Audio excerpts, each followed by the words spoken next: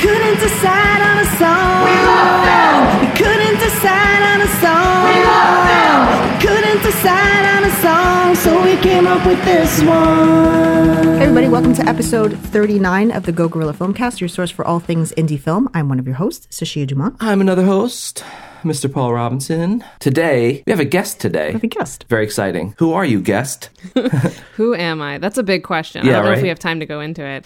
But the brief answer is I'm Brie Castellini. I'm an independent filmmaker based in New York. Nice. I saw on your thing, it said Oregon. Is that where you were? Yeah, I originally? went to college in Oregon. I grew up in Colorado, went to undergrad in Oregon, moved to New York for grad school, and have been here ever since. Nice. Oregon, I think it's really pretty there, isn't it? It is. I'm going back next week. My old university is flying me out, and I'm speaking at a bunch of classes, and it's the first time I've been back since graduating, so I'm very excited. Nice. Cool. Very cool. So, when did this all start for you? I mean, you came here to New York, to the Big Apple, as it were. Mm-hmm. What drove you to want to come here? So when I went to college, my undergrad experience, I was mostly a prose writer, prose and poetry. And, I was pretty dead set on the lifestyle of writing novels and working in a coffee shop. And that was like my goal. Eventually, I would get wildly famous from the novels. But in the meantime, I would work at the cafe.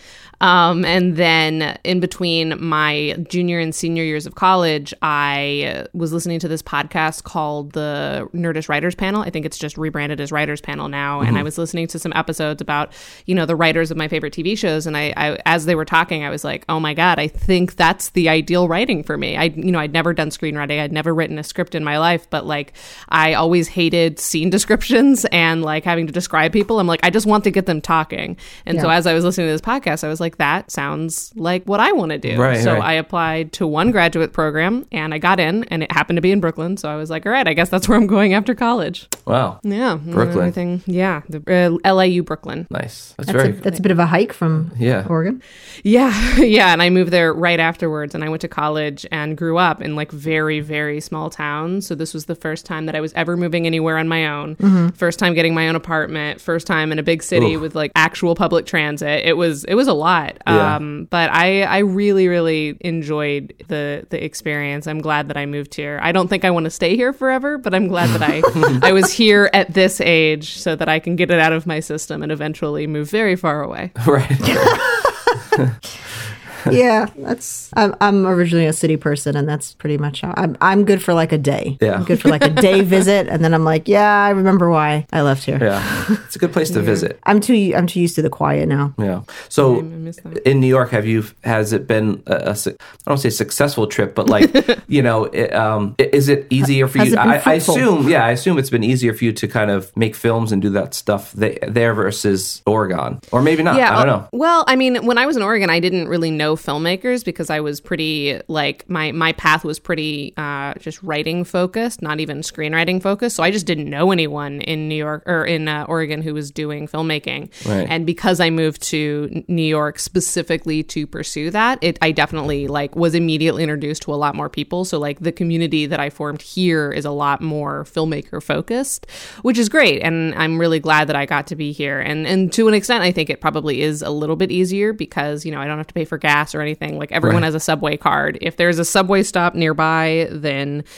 we can make our thing. Everyone can get there. There's no excuses and, everything can happen. At the same time, though, our locations are certainly limited. And after a certain point, I'm starting to get to where I'm like, I need something other than people's apartments or Prospect Park. Yeah, I need seriously. some variety. Yeah, we have the same issue. I think for us, anyway, locations are probably the biggest challenge. Because in the city, I can only imagine in the city, it's you're dealing with permits, and at least up here, you don't necessarily have to deal with permits as much as you do have to deal with people that are suspicious of you trying to sue them or something. Or assume that you're filming porn. Yeah, one or the other. Yeah. Got it. Yeah. It's what are you filming? What are you doing here? Yeah, We're making a film. Relax. Yeah, seriously.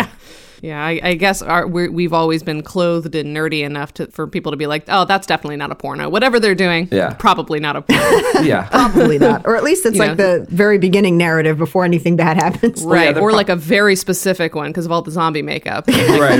Yeah. Interesting. I guess some people must be into that. Yeah, It's a niche. It's a niche. So tell us a bit about what you do now. You have an online series. Yeah. Well, so Stareable, Okay. Yeah, so Stareable is my day job, the job that pays me.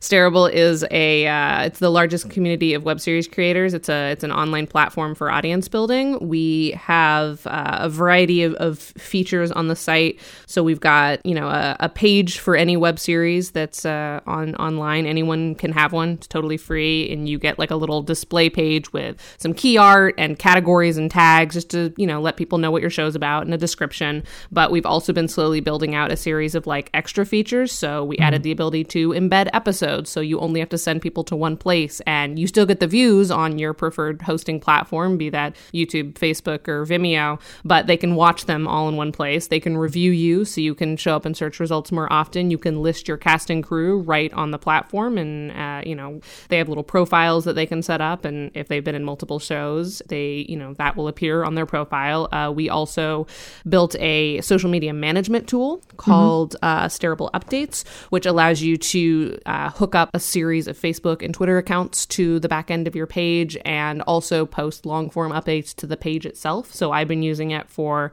like posting interviews with my cast and crew. And so the ability to sort of centralize that all in one place has been really powerful. Plus I can, I have like 18 different Twitter accounts for a variety of things, and being able to post and schedule to them in advance from one place has been really, really helpful.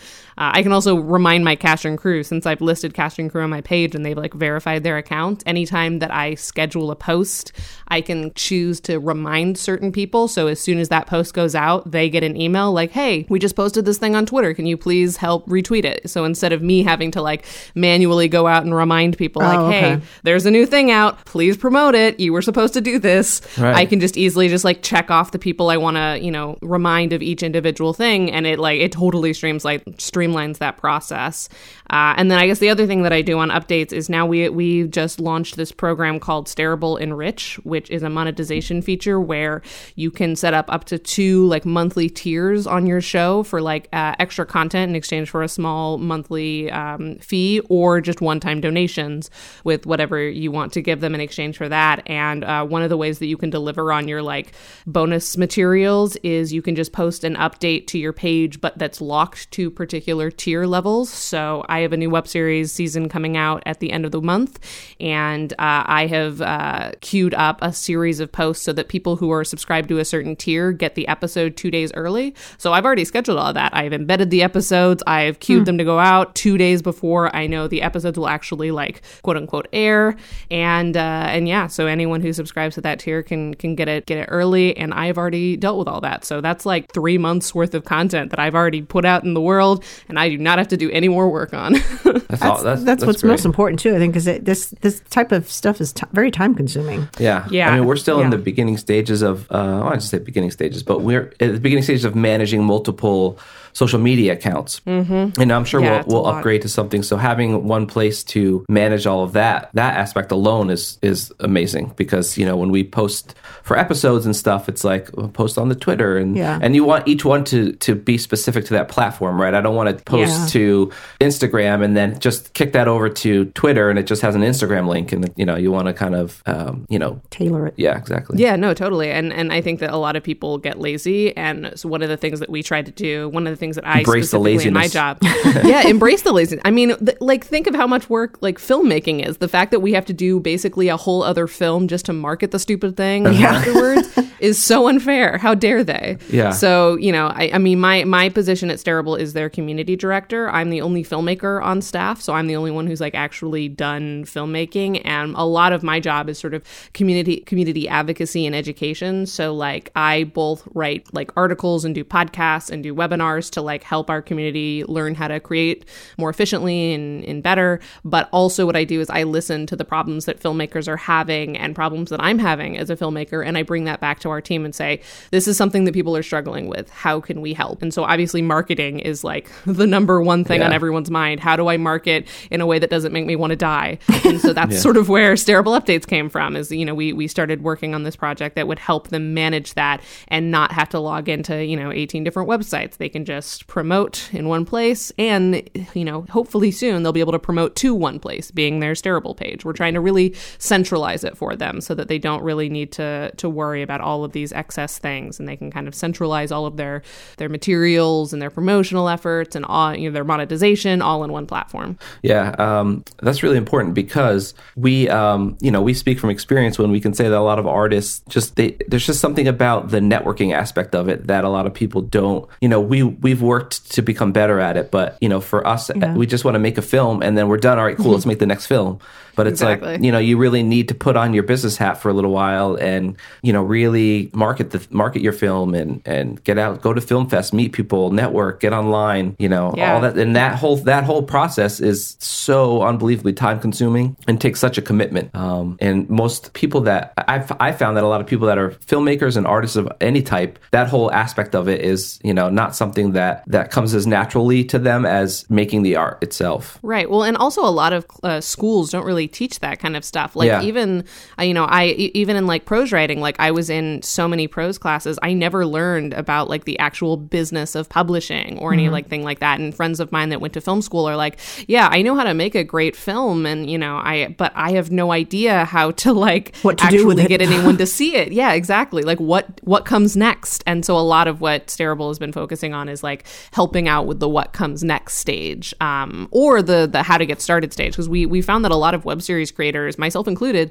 are often like writers or actors who come into web series because they find it kind of appealing to take the matters into their own hands. And so instead of waiting for someone else to produce your script or someone else to cast you, you make it yourself. And so as a result, a lot of people who choose to make web series have never done any sort of filmmaking before. So we also sort of have that section of our community where we've got a lot of like first-time filmmaker based stuff. Like I did a whole series that I didn't realize would be necessary, but has ended up being really popular, about what exactly different people on set do. I called it "What do you do again?" And so I basically went through like all of the sort of major things, because I had a conversation with someone who didn't realize that he was the director of his web series. He was like, "Oh no, I'm not the director, someone else is." And I'm like, "Okay, well, who's calling like action and cut?" And he's like, "Oh, that's me, just because I'm there and I wrote it." And I was like, "Okay, well, who's telling the actors what to do?" And he's like, "Oh, well, since I wrote it, I have like specific ways that I want them to say lines." I'm like, "So that's a director?" Yeah, right. Like that doesn't make sense to me. That can't be right. And he apparently he had been conflating it with like the director of photography. So I started writing these articles like, this is what different things mean. This is what they aren't. This is the misconceptions that people have, and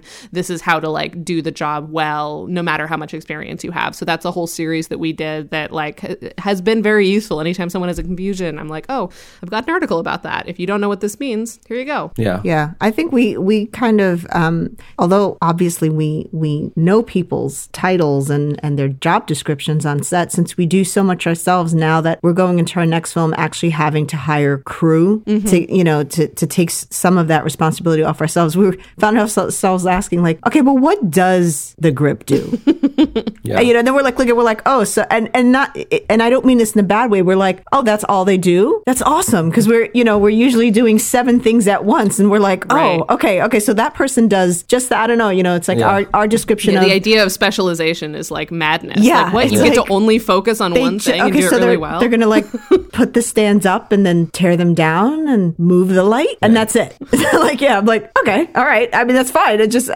we don't actually know, because when you do so much stuff yourself, it's just kind of a one size fits all. Just do lights, do whatever you got to do, you just do it. Yeah. And on our smaller scale sets, it's a lot of times that is all and that's all it's been. That's all and having everybody know having the specialization is going to be something that saves so much time. Mm-hmm. Just the littlest things save so much time. Yeah. The one time we had a sound person was like amazing, because usually I run the sound and I also act.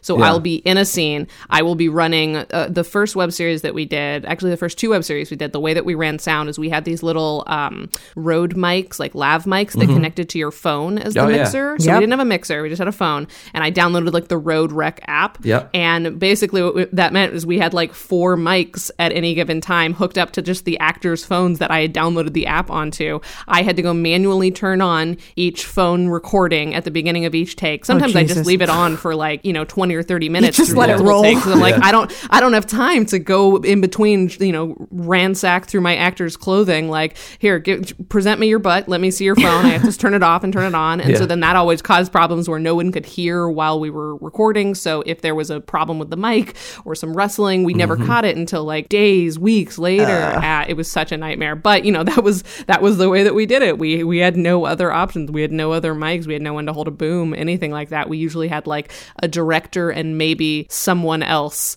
who either held the camera or like was just there to help out, and then actors. And that was how we ran everything. And it was like the idea that one person would just like handle sound was mind-blowing to us. Yeah. We've just recently dipped our toe into that, and we can't go back. Yeah. Now we're like, well, I guess everything's going to cost more money because we have to have we've had like sound person. People like we have some sound equipment, nothing amazing, but something. And we've just had friends here, hold this and point it at his face. It's fine.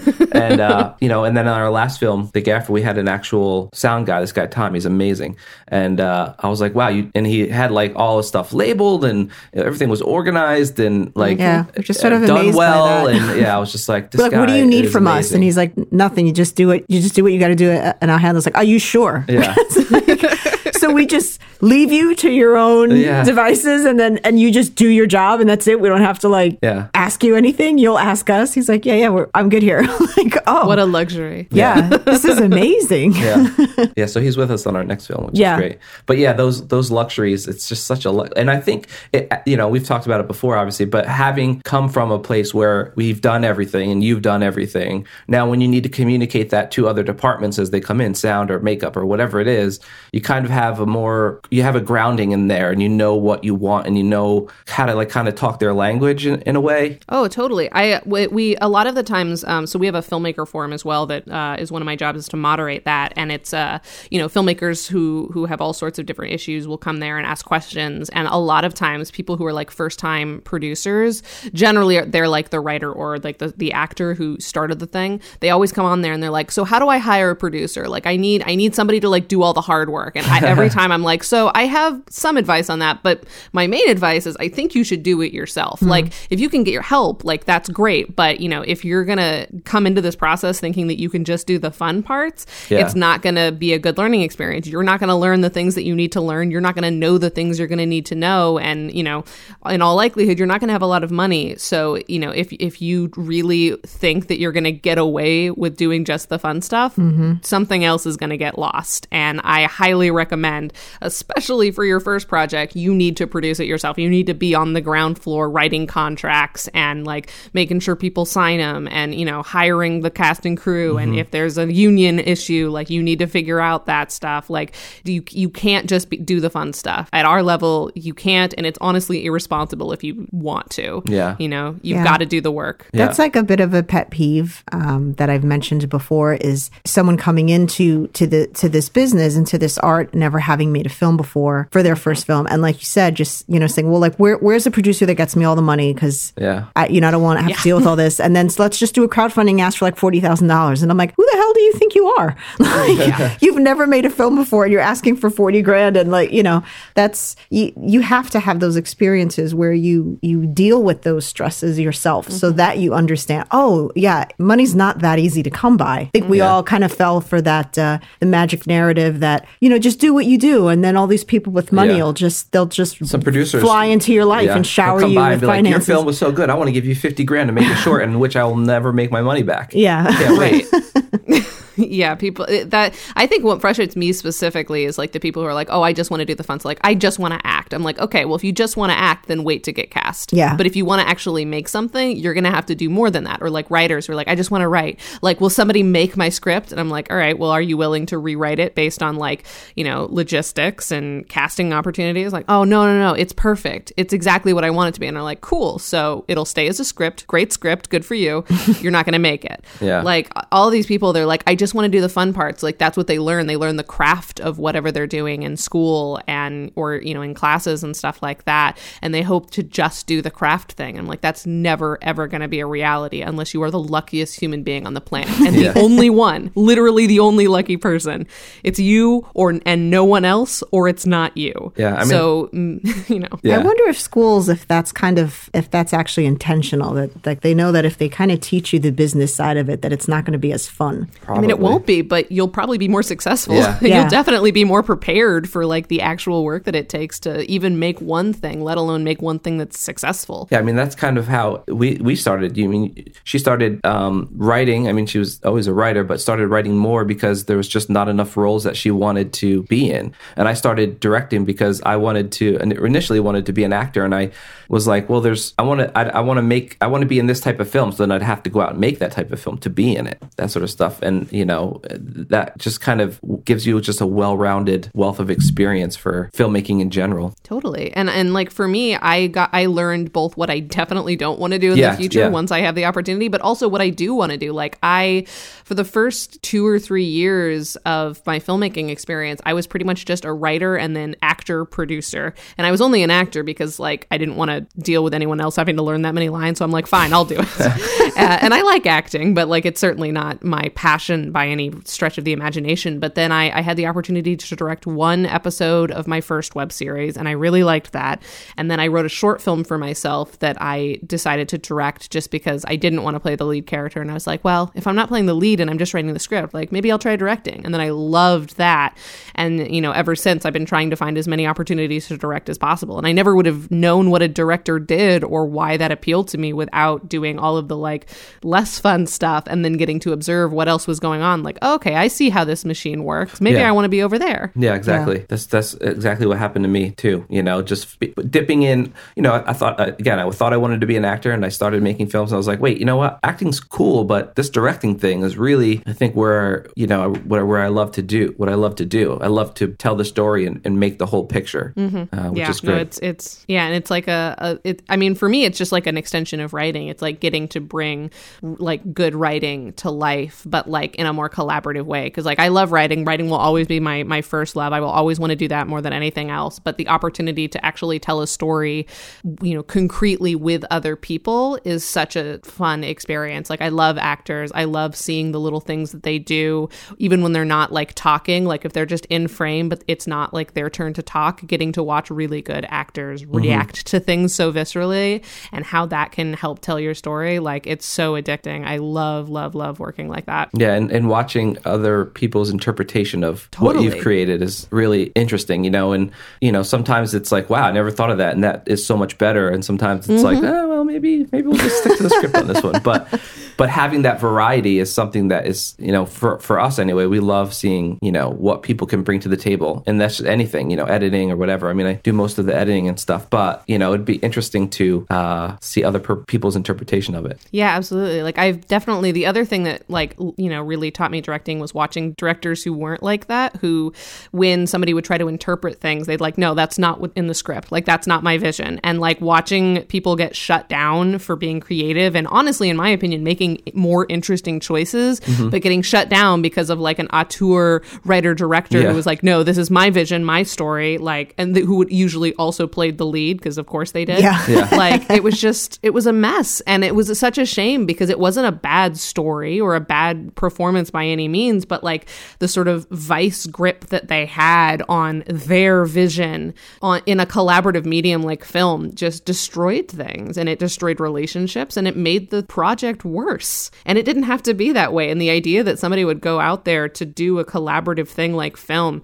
but refuse to listen to all of the other people who helped bring the film to life, like it's mind-blowing to me. Like, why, what's the point of that? Just stick to writing and, keep it in a locked cavern. Yeah, it's a tricky balance. And it's one of the things that I love as a director is to kind of, you have a story you have to tell. So there are certain boundaries that everybody has to work with, and even you as a director. If you feel like you want to do something with a scene and it's like, well, that I would love to see that visually, but does that make sense for the story? So we're all bound by this story. So it's finding out how to stick with that story and tell that story, but allow enough freedom to let people explore and find new and interesting ways to tell that story that you would never think of sitting in a room by yourself in the dark, I don't think it's always feasible time-wise, but as an actor, I always appreciate kind of having at least a take or two to kind of go somewhere else with it. I mean, for me, it's a little bit easier.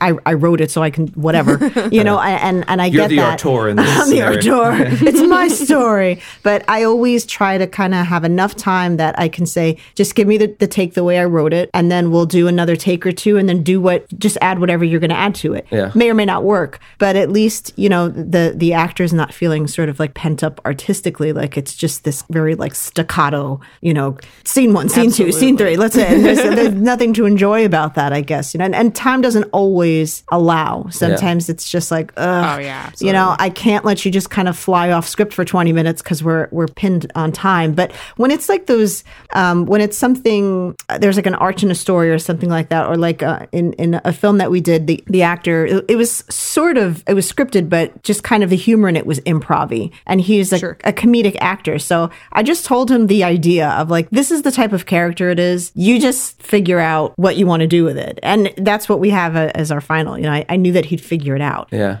But some people get like kind of crazy. Like, here's how I want you to deliver the laugh. Yeah. Yeah, like- the line reading Yeah, is really. that- I mean, I didn't that's know a what line laugh, readings were until I saw like- them. Yeah, no, I've had I've listened to directors just like saying the lines to the actors and then saying action and then having the actor parrot it and then say great, done. Yeah. Like that. What's really? the point? Yeah. Yeah, what is the point of that? Like, if you're gonna do this, just like Eddie Murphy it and play all the characters. Like, why? These people aren't props; they're professionals. They're artists in and of themselves. Like, let them breathe. My God. Yeah. Yeah, and that's something about directing that I learned from my first director, the guy who directed Brains, my first web series that I starred in. First time I'd ever done any filmmaking, let alone acting to that level. His name is Andrew Williams, and one of the things that I learned from him that I really loved is when he wanted somebody to try something different, instead of like prescribing what that was, especially if there wasn't necessarily a right answer, he would just say, make a different choice on this line or this reaction. He would just say, make a different choice. He would leave it to you, but what it taught you was like, I shouldn't do the thing I've been doing. I should try something else. But he's not telling me what to do, so you still feel like it still feels authentic because you're still coming up with it. And I love that approach to different moments. It's like, make a different choice. It's like I don't have a reverse psychology. Yeah. Absolutely, Well, it's but about, it still gives you and the I freedom think- to play. Yeah, and I think a lot of it is about how invested you let the other people become in your film. If they're making these wild choices, most of the time they probably don't understand the film, and you've not done a good enough job explaining the character or what your vision of it is, along with allowing them to play within that world. Yeah, no, balance is so important, and it's something that you can't learn without doing it. And that's another reason why I'm like, you have to do as much as you can, like, yourself when you're making something, especially if you're the creator. Like, the idea of these, like, creators who are, I'm going to do the one fun thing, and then you find everyone else and do the work, and then bring me the finished product. It's like, no. You got to be there. You got to be on the ground floor, with your sleeves rolled up, holding the boom mic when no one else is available. Yeah, I wanted to actually ask you why web series? What made you guys decide that you really wanted to focus in on web series versus short or feature length narrative films? For Stareable or for my filmmaking outside? For of Stareable, sorry.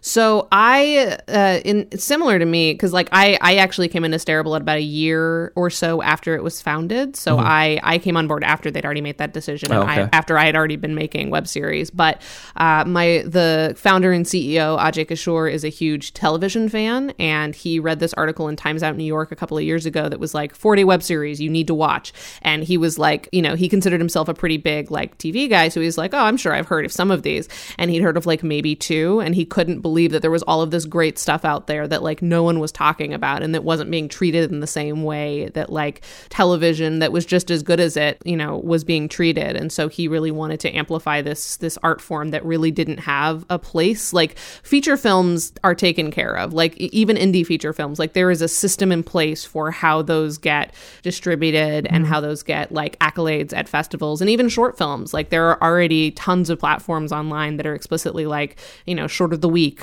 or all of these different places. Like short films and features, people get, they know how to like package them. They understand how to distribute them, what the point of them is. But web series are sort of in this weird space where like even television, like you can't do indie television, or you couldn't until YouTube. And now indie television is a thing and nobody really knows what to do with it. Like, how do you judge it? Like, how do you give it awards, especially when there's, upwards of 3 or 4 seasons of it? Like, where do you put it? What is it? What happens with it? So that was like kind of the challenge that Ajay wanted to approach. And for me, I was into it because I was, going to grad school to get my MFA in writing and producing for television. And I took a class called, one of the classes that was required was a digital media web series class, which I now actually teach as an adjunct.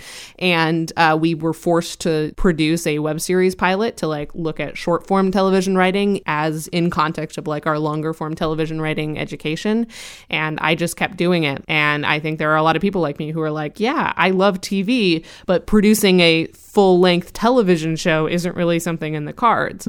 However, producing a short-form television program might be. Yeah. And what would your advice be to somebody who's wanting to start a web series? Because I think, it's like when YouTube started to become really popular, everybody's end goal was, how can I make money off YouTube and be famous enough to make money off YouTube? And, our personal experience with film is we've never made money off film, and we do it because we love to do it. And we realize that some people can and do. But for us, I think that the amount of that marketing, it would kind of kill it for me personally if, everything had to be for profit. Right. Oh, well, yeah. and a lot of people get into it and think like, oh yeah, if I get a certain number of views on YouTube, I will make money. Right. And that's not how that works. And like, Amazon recently slashed its prices for independent artists who are distributed with them. And they've done that twice in the past like 2 years, I think. So even Amazon for like the higher echelon of indie creators is starting to not become a place where it is feasible to make any money.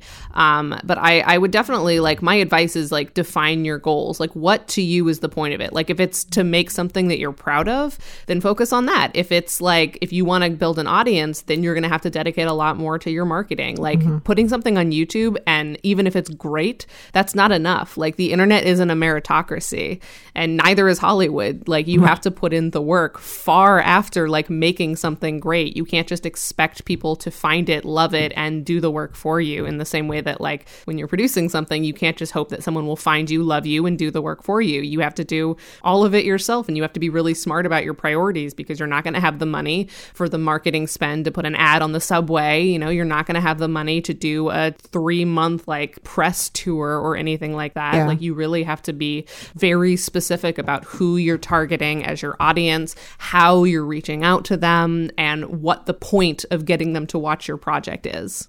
Yeah, it's you can't just put it on YouTube and it'll be a viral hit. Everyone loves making a viral hit because it's so good. doesn't mean those anything. things are like reserved for like the most obscure, like somebody just chewing food. That person will have a million followers. And it's kind of ironic, right? That it's like the videos of like the entire point of this person's content is for you to watch them, let's say doing a makeup tutorial. Like, here's how I put my makeup on. Millions of followers, but a series that so much work and time has gone into, it's a struggle. It's a complete struggle.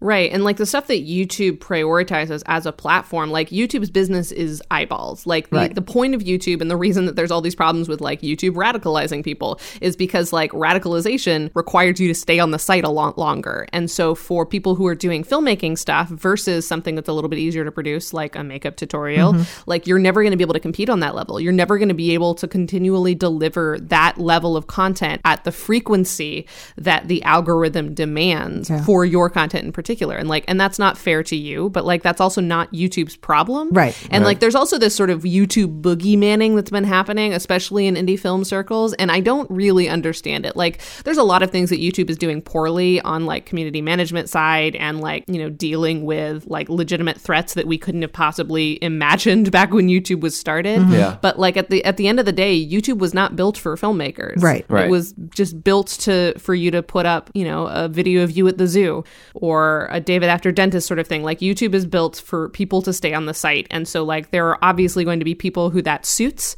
and who can do well on YouTube as a platform. And there are people who, you know, will use YouTube for what it really is for them, which is a tool.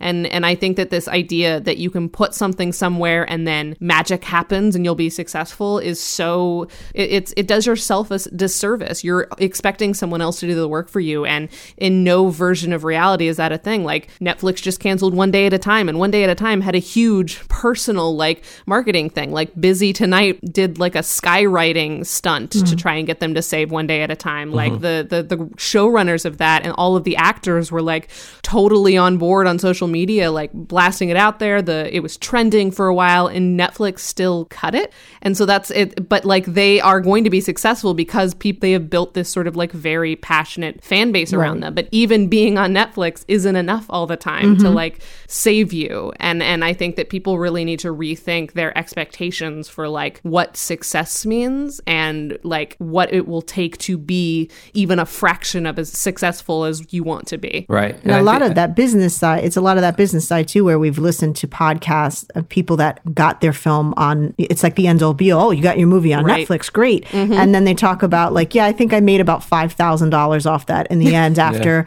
you know, everyone was paid or what, you know, and it's like, that's not just because you've made it on Netflix doesn't mean that you're making a living. Yeah. But I think I think it goes to what you had said about defining what success is for you. Like for us, success isn't, you know, getting on Netflix or getting in the theaters. It's making a much better film than we made the last time, you know, and that's you're it, proud of, you know, and so growing. if something happens, awesome. We didn't expect that. That's it. We become much more appreciative of that. But our expectations are always just to make make a better film than we made last time, and to, you know, at least make a film that, you know, we can be proud of. We're always proud of the films because we put a lot of energy and time and whatnot into them. But just, you know, it's that whole thing of like, it's the journey, not the destination. If our goal was if our goal for anything was to be on Netflix, okay, well, let's say that happens, then what? Or let's say that it doesn't happen, then what? You keep trying, you know what I mean? It's just like a never-ending kind of thing. You can go on, and then it's like, all right, you're on. Here's your $5,000 check, and it's like, oh shit, I can't do anything with that.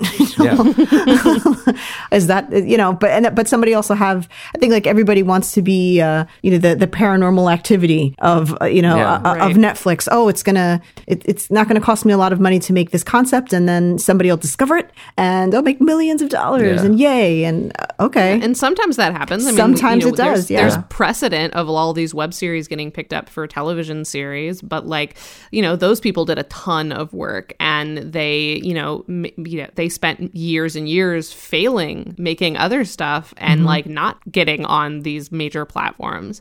And sometimes even when they get to a major platform, it doesn't go well. Like, you know, there is no guarantee. So if you're not making work that you're proud of, and your goals are so sort of out of your own control that you'll never be happy unless someone else gives you something, like that's going to be such an awful artistic experience for you. Like for me, my goal is, you know, I want to have a sustainable career in the arts, at the very least be able to break even from project to project. But like at the core, my goal is, like these days especially, is I want people to feel seen. You know, I do a lot of work now in representation for asexual people and for bisexual people, and I do a lot of work in mental health awareness, and like all of my work is comedy, but I want stories that aren't often told to get to people who need to hear them. And I've done that in small ways, and you know, and every bit of work that I do gets me closer to making more work like that, and reaching more people who need to hear it that day. And like, they're not going to give me $1 million check to make something new, but if I know that I made a couple of people happy, I made a couple of people feel seen in ways that they've never felt seen by media before, then I've absolutely done my job, and it was absolutely worth the effort, the time, the money, the everything. Yeah, 100%. I agree. Agreed. Well, that's really awesome that you can do that, and that you're that you feel content in that. I think that it's been slightly discouraging. When the business has become, you meet so many people that are not in film but were in film, and are they're working like a corporate job or something like that, and making tons of money, but because they realized, oh, I'm not going to be able to get rich off of this. And so how much did you really love it, I guess? Yeah, right. Is your goal to be rich? Is your goal to if make you're selling cool insurance stuff? Now? Yeah. Well, I think that's a good place to end it, right? Nice solid button on everything. Go out there and make art, not money. Make art. And so where can where can everybody find your work on one place now, I'm assuming? Yeah, well, the the web whole series point. work, yeah, if you go to Starable and you search for my name, you'll find it. You can also just Google my name and you'll find everything I've ever done since I was like a teenager. I'm very public about everything. Yeah. BrieCastellini.com is the best place since obviously Starable doesn't do short film stuff and also podcasting, and I do that kind of stuff. So BrieCastellini.com is the best place to find all my work. And the best place to find up-to-date nonsense about what I'm doing is by following me on Twitter or following Starable on Twitter. So I'm at BrieZoneWorld, BrisonWorld, and Starable is at Starable, STAREABLE. We'll link all that stuff in Yeah, we'll in have the links show to notes. everything so that you can find her work even easier. Even easier. Yeah. Well, thank you But so that's much. great. I love that web series are like, to me, they're like, I love the art of short films, and I think web series kind of fall into that same category for Yeah, me. yeah. Which is great. Yeah. Anyway. No, I love telling serialized content. I love telling stories over the course of time. Yeah. And just real quick, I always say, whenever, and now my brain has gotten to this point where if we go see a movie, I'm like, I wish that movie was a series. Yeah. It Right? was the same level of quality. That could have but gone for broken so up- much longer. But broken up into like a 10 episode or 8 episode Yeah. series. I just want to know more about these characters because I'm spoiled by great serialized I content. found myself being disappointed sometimes when I go on my queue and I thought something was a series. and it was just a movie. And then I go to press play and I'm like, oh, yeah. what do you mean it's 97 minutes? Like, what kind of crap is I need that? to sit here all day and watch this. I want to waste my entire weekend. What's wrong with this? Well, that'll be changing. I think it's on the up and up. A lot of people doing series, and I think it's And I think it's great that you're monetizing that as well. Yeah. We're allowing the filmmakers allowing the to- opportunity. At least having that platform, that opportunity. Yeah. Yeah. That's awesome. Well, thank you so much for being on. Yeah, thank you for having me. So we'll It was follow. awesome. Everybody can follow your work, and when you're starting to do new stuff, let us know, and you can come back Yeah, on. Yeah. Season 2 of my web series comes out at the end of the month. Oh, Cool. nice. Nice. You have to Good let timing. Us, you have to let us know so we can, shout it out to the heavens of the social media world. Of the web series world. Yeah. Will do. Thanks so much. Awesome. All right. We'll talk to you. Bye. Bye. Guests. Guests. We figured we'd give you guys a break from our Not asininity. too much. Asininity. That was a good guest. She was awesome. Doing like, A lot of information. yeah. Information is good. We like information. Yeah. So Web series, I think, are wholly underrepresented. they're on the up and up. They'll get there. Yeah. So was Netflix and all this stuff. Yep. 8-10 years ago, it was like, oh, I have Netflix. Oh, what's that? I think it's a harder kind of form factor, right? I think it's 'Cause you way have to- harder because I don't feel that people legitimize it much because it's like, oh, it's a web series. Yeah, It's not right. serious. You think it's just like a funny thing of Yeah. some people sitting People in a think of just cubicle skits making and jokes. that's Yeah, it. yeah, exactly. They don't think of quality and like the production quality that can go into a web series. We'll go to Starable and see if that's the case then, will you? Clearly, now you have a place to go. Hello. Okay, so what's happened in our lives? We watched Ricky Gervais. Could you stop with the wiggling? Yeah. You have been just a wiggle worm. Yeah. And you're just shaking everything. There's mics in 'cause the I'm room. hungry. You're always hungry. I know it. Jeez. I'm hungry. So we watched Ricky Gervais's Afterlife his series. or Life at, right? No, it's Is not that- really. Yeah, it's a series, but there's no Yeah. other seasons. I think this is it. This is It's done. It's just the one season kind of thing He called likes to do that. Afterlife. Just I love quick- that. quick little- I wish more people did that because sometimes it's like They Big Bang Theory everything? I or, watch, yeah, Big Bang Theory. I enjoyed that show up until everybody started getting married and having kids, and I was usually like, when- it's over for me. Yeah, usually when everyone starts having kids or you do a musical episode, that's usually when you're on the downturn. Yeah, you started something that was a musical. Yeah, I wanted and to start was like, watching I Crazy can't. Ex-Girlfriend because I heard it was good. And Can't do it. It seems really good, but yeah, musicals, when people start singing, I don't know, I start to tune out. And although I only saw the first episode and the two music numbers in that were pretty clever, I thought, and funny, but I don't know if I'm going to be able to maintain it for a whole series. I know, I'm going to I keep can't. going. I'm going to give it a go, but it's a tough I one. can't do musicals. I can't. Yeah. I can do like, son of a bitch. I dropped my phone. I swear today, I don't know what your problem is, but like, wow. Okay. So, I feel like I'm babysitting and not even getting paid. Yeah. Give me what movie that was from. Don't Tell Mom the Babysitter's Dead. That's not even close. No. It couldn't have been any further from that movie. So I think like when I know that something's a musical, like when I watch Chicago, that is a musical. I'm going in this knowing that it's a musical. Yeah. And in all fairness, musicals tend to be there's a bit more production in the musicality of it. Yeah. You know, it's a bit more polished and all of that. Those I enjoy. I love Little Shop of Horrors. Yeah. It's one of my favorite movies. Of all time. So it's not that it's a musical, but it's that when I don't know, when something's kind of shopped as just, this is a series. Mm-hmm. And then you bust into song, and every episode there's one moment where you bust into a song. I just can't. I can't do it. No. So that one was out for me. But we did Afterlife, segue there. We finished Afterlife, which was brilliant. Of course. I didn't love it as much as I love Derek. Well, Derek is like Derek is so at the top of my list that it would be hard to. So it's not that this show wasn't good. If you haven't seen really Derek, good. you have to.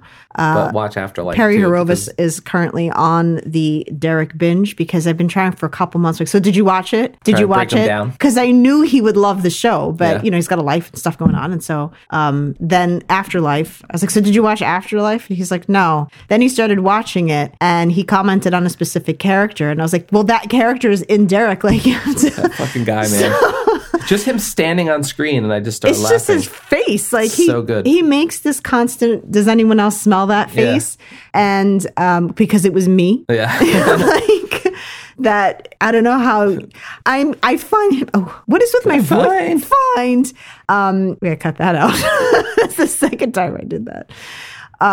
He has this quality about him that I'm disgusted by. Mm-hmm. As soon as he gets on screen, I'm like, ugh. Like I could smell him coming into the scene. Yeah. But you love to hate that guy. I don't know. And I don't hate him. It's just you love to be disgusted by him. Yeah, it's so good. So that show was very good. There was some characters from Shaun of the Dead, some from Derek.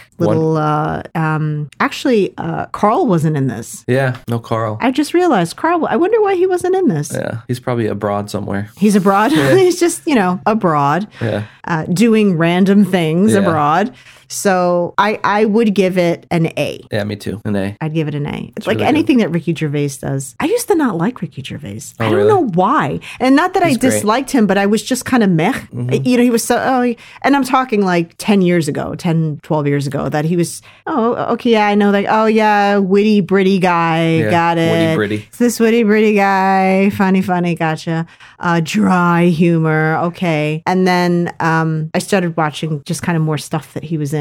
And then I was like, okay, I see it. I definitely see it. And then Derek came out and I was like, okay, so here's the thing that you don't realize about Ricky Gervais is that he's an amazing dramatic actor. Yeah. He's so sassy all the time and so sarcastic and so dry and grim that you think that's all he's got. But my favorite side of him is his dramatic side. Mm. He's so good at it. Yeah. He's so good at it. Yeah, there was moments in Derek where you're like, I don't know, he's just... You forgot that it was Ricky Gervais. Yeah. Because that's Derek. It's just... Less so in Afterlife. I think that was his character's a little closer to who he is in Afterlife, I think. Well, Derek, he plays someone who's challenged. Yeah. So. But so well and so believable. Yeah. It makes you sad when he's sad. Oh my God. Yeah. Even in this one, anytime Ricky kind of, I think he's about to start crying, I'm like, don't do it, man. Don't do it. Don't start that. Yeah. I can't watch him cry or be sad. Yeah. Maybe because he's always so, with sassy. His cackly laugh and loud. Yeah. Yeah. You can hear that guy laughing from across town. Yeah. And I appreciate that because I have a loud, annoying laugh as well. Team loud laughing. Yeah. We literally can't help ourselves. You know who else is laughing loudly? Disney. Segue. Disney's not laughing. They're laughing at people. They're doing the sigh of relief because they realized how much money they may have potentially lost and backtracked. We're talking, of course, about James Gunn being reinstated as the director for Guardians of the Galaxy or Galaxy of the Guardians of the space people. Yeah. And so, yeah, I mean, a lot of people seem to be very happy about that online. I don't give a shit. Yeah. I mean, you don't care either way. I don't give a shit. Guardians of the Galaxy was like, when somebody asked me what I think of that movie, I'm like, it wasn't as bad as I thought it was going to be. But do you I'm not feel saying that, it's great. I'm just saying I thought it would suck a lot more. For quote unquote, what he did is, like, is it okay that he was reinstated? Do you feel like he shouldn't have been it's taken typical Hollywood bullshit. Yeah. I think that's all that is. Like, look, Disney has their own little skeletons in their closet, Sure. racial issues and things like that. Let's not act like they're all pure and perfect. This is a corporation. Yeah. Multi-billion-dollar, I think, at this I point. would think so, yeah. Everything they do has to do with money. This has nothing to do with like, oh, we made a mistake morally, or we jumped the gun on judging you, or something like that. Jump the gun. See. But this was a financial decision. Well, I think it was because he had just signed on to do Suicide Squad 2. Right. And so they're like, oh, shit, if DC gets him, that's going to give us more competition. So they had to weigh the cost. Because you're going to have people that are going to watch that because he directed it. But I mean also just to spite Disney for firing him. For firing him, yeah, sure. Because let's face it, Suicide Squad is horrible. Well, I haven't seen it, actually. It was horrible. You saw it? Yes. Oh, when did you see it? A long time ago. Oh. It was really bad. I didn't see it. Really bad. I imagine. Sorry, I have no interest in seeing it. It's not like there's a huge fan base for that. It's kind of gone down as like one of the worst, most terrible of comic movies that were made. Will Smith isn't even doing the second one. It was horrific. So they got Idris Elba. It's not like he's hurting for money. They must have paid him well. Well, maybe the script is better. James Gunn can write a decent script. Whatever. You know, I just don't like the guy. Yeah. Oh, yeah. I don't. I don't know. I don't, the whole thing. You know, he clearly has a very kind of puerile sense of humor. Puerile makes it sound like he's innocent. He has a juvenile sense of humor. He has a sense of humor of a 12-year-old boy who's also an asshole. Right. Which doesn't make him a bad person per se. It does make him an asshole, and it does make him like something, can choose whether or not to follow him. But he hasn't done anything illegal, right? He toes the line. Yeah. If ever there were an opportunity, he certainly. Here's my issue with James Gunn. Is he a pedophile? I don't know. However, when you think of this business and you think of the egos in this business, that's a perfect person to assume that they could get away with saying whatever the hell they want, which is exactly what he did. Yeah. He's not doing anything different than so many other people in this business do, except they do it behind closed doors. They don't put it on Twitter. Yeah. This business is rife with pedophiles and creeps. Yeah.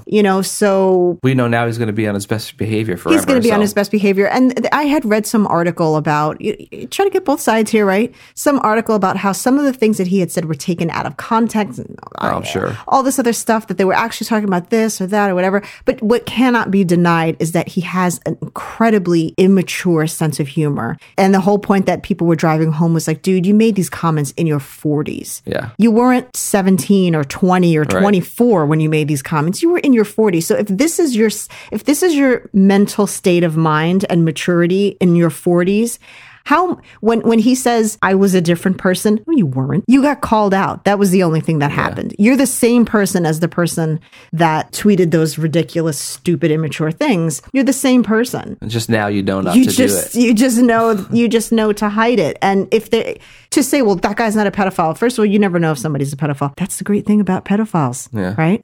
That's what works for them. You don't know. They don't walk around with a big sign like, hello, unless they're pedo, unless they're, proud members of NAMBLA. But for the average pedophile, it's not something that you know. So I'm not going to take that off the board. He could potentially be one. He's got the makings for it, certainly. Mm-hmm. But there's a possibility that he's not. He's just an immature asshole.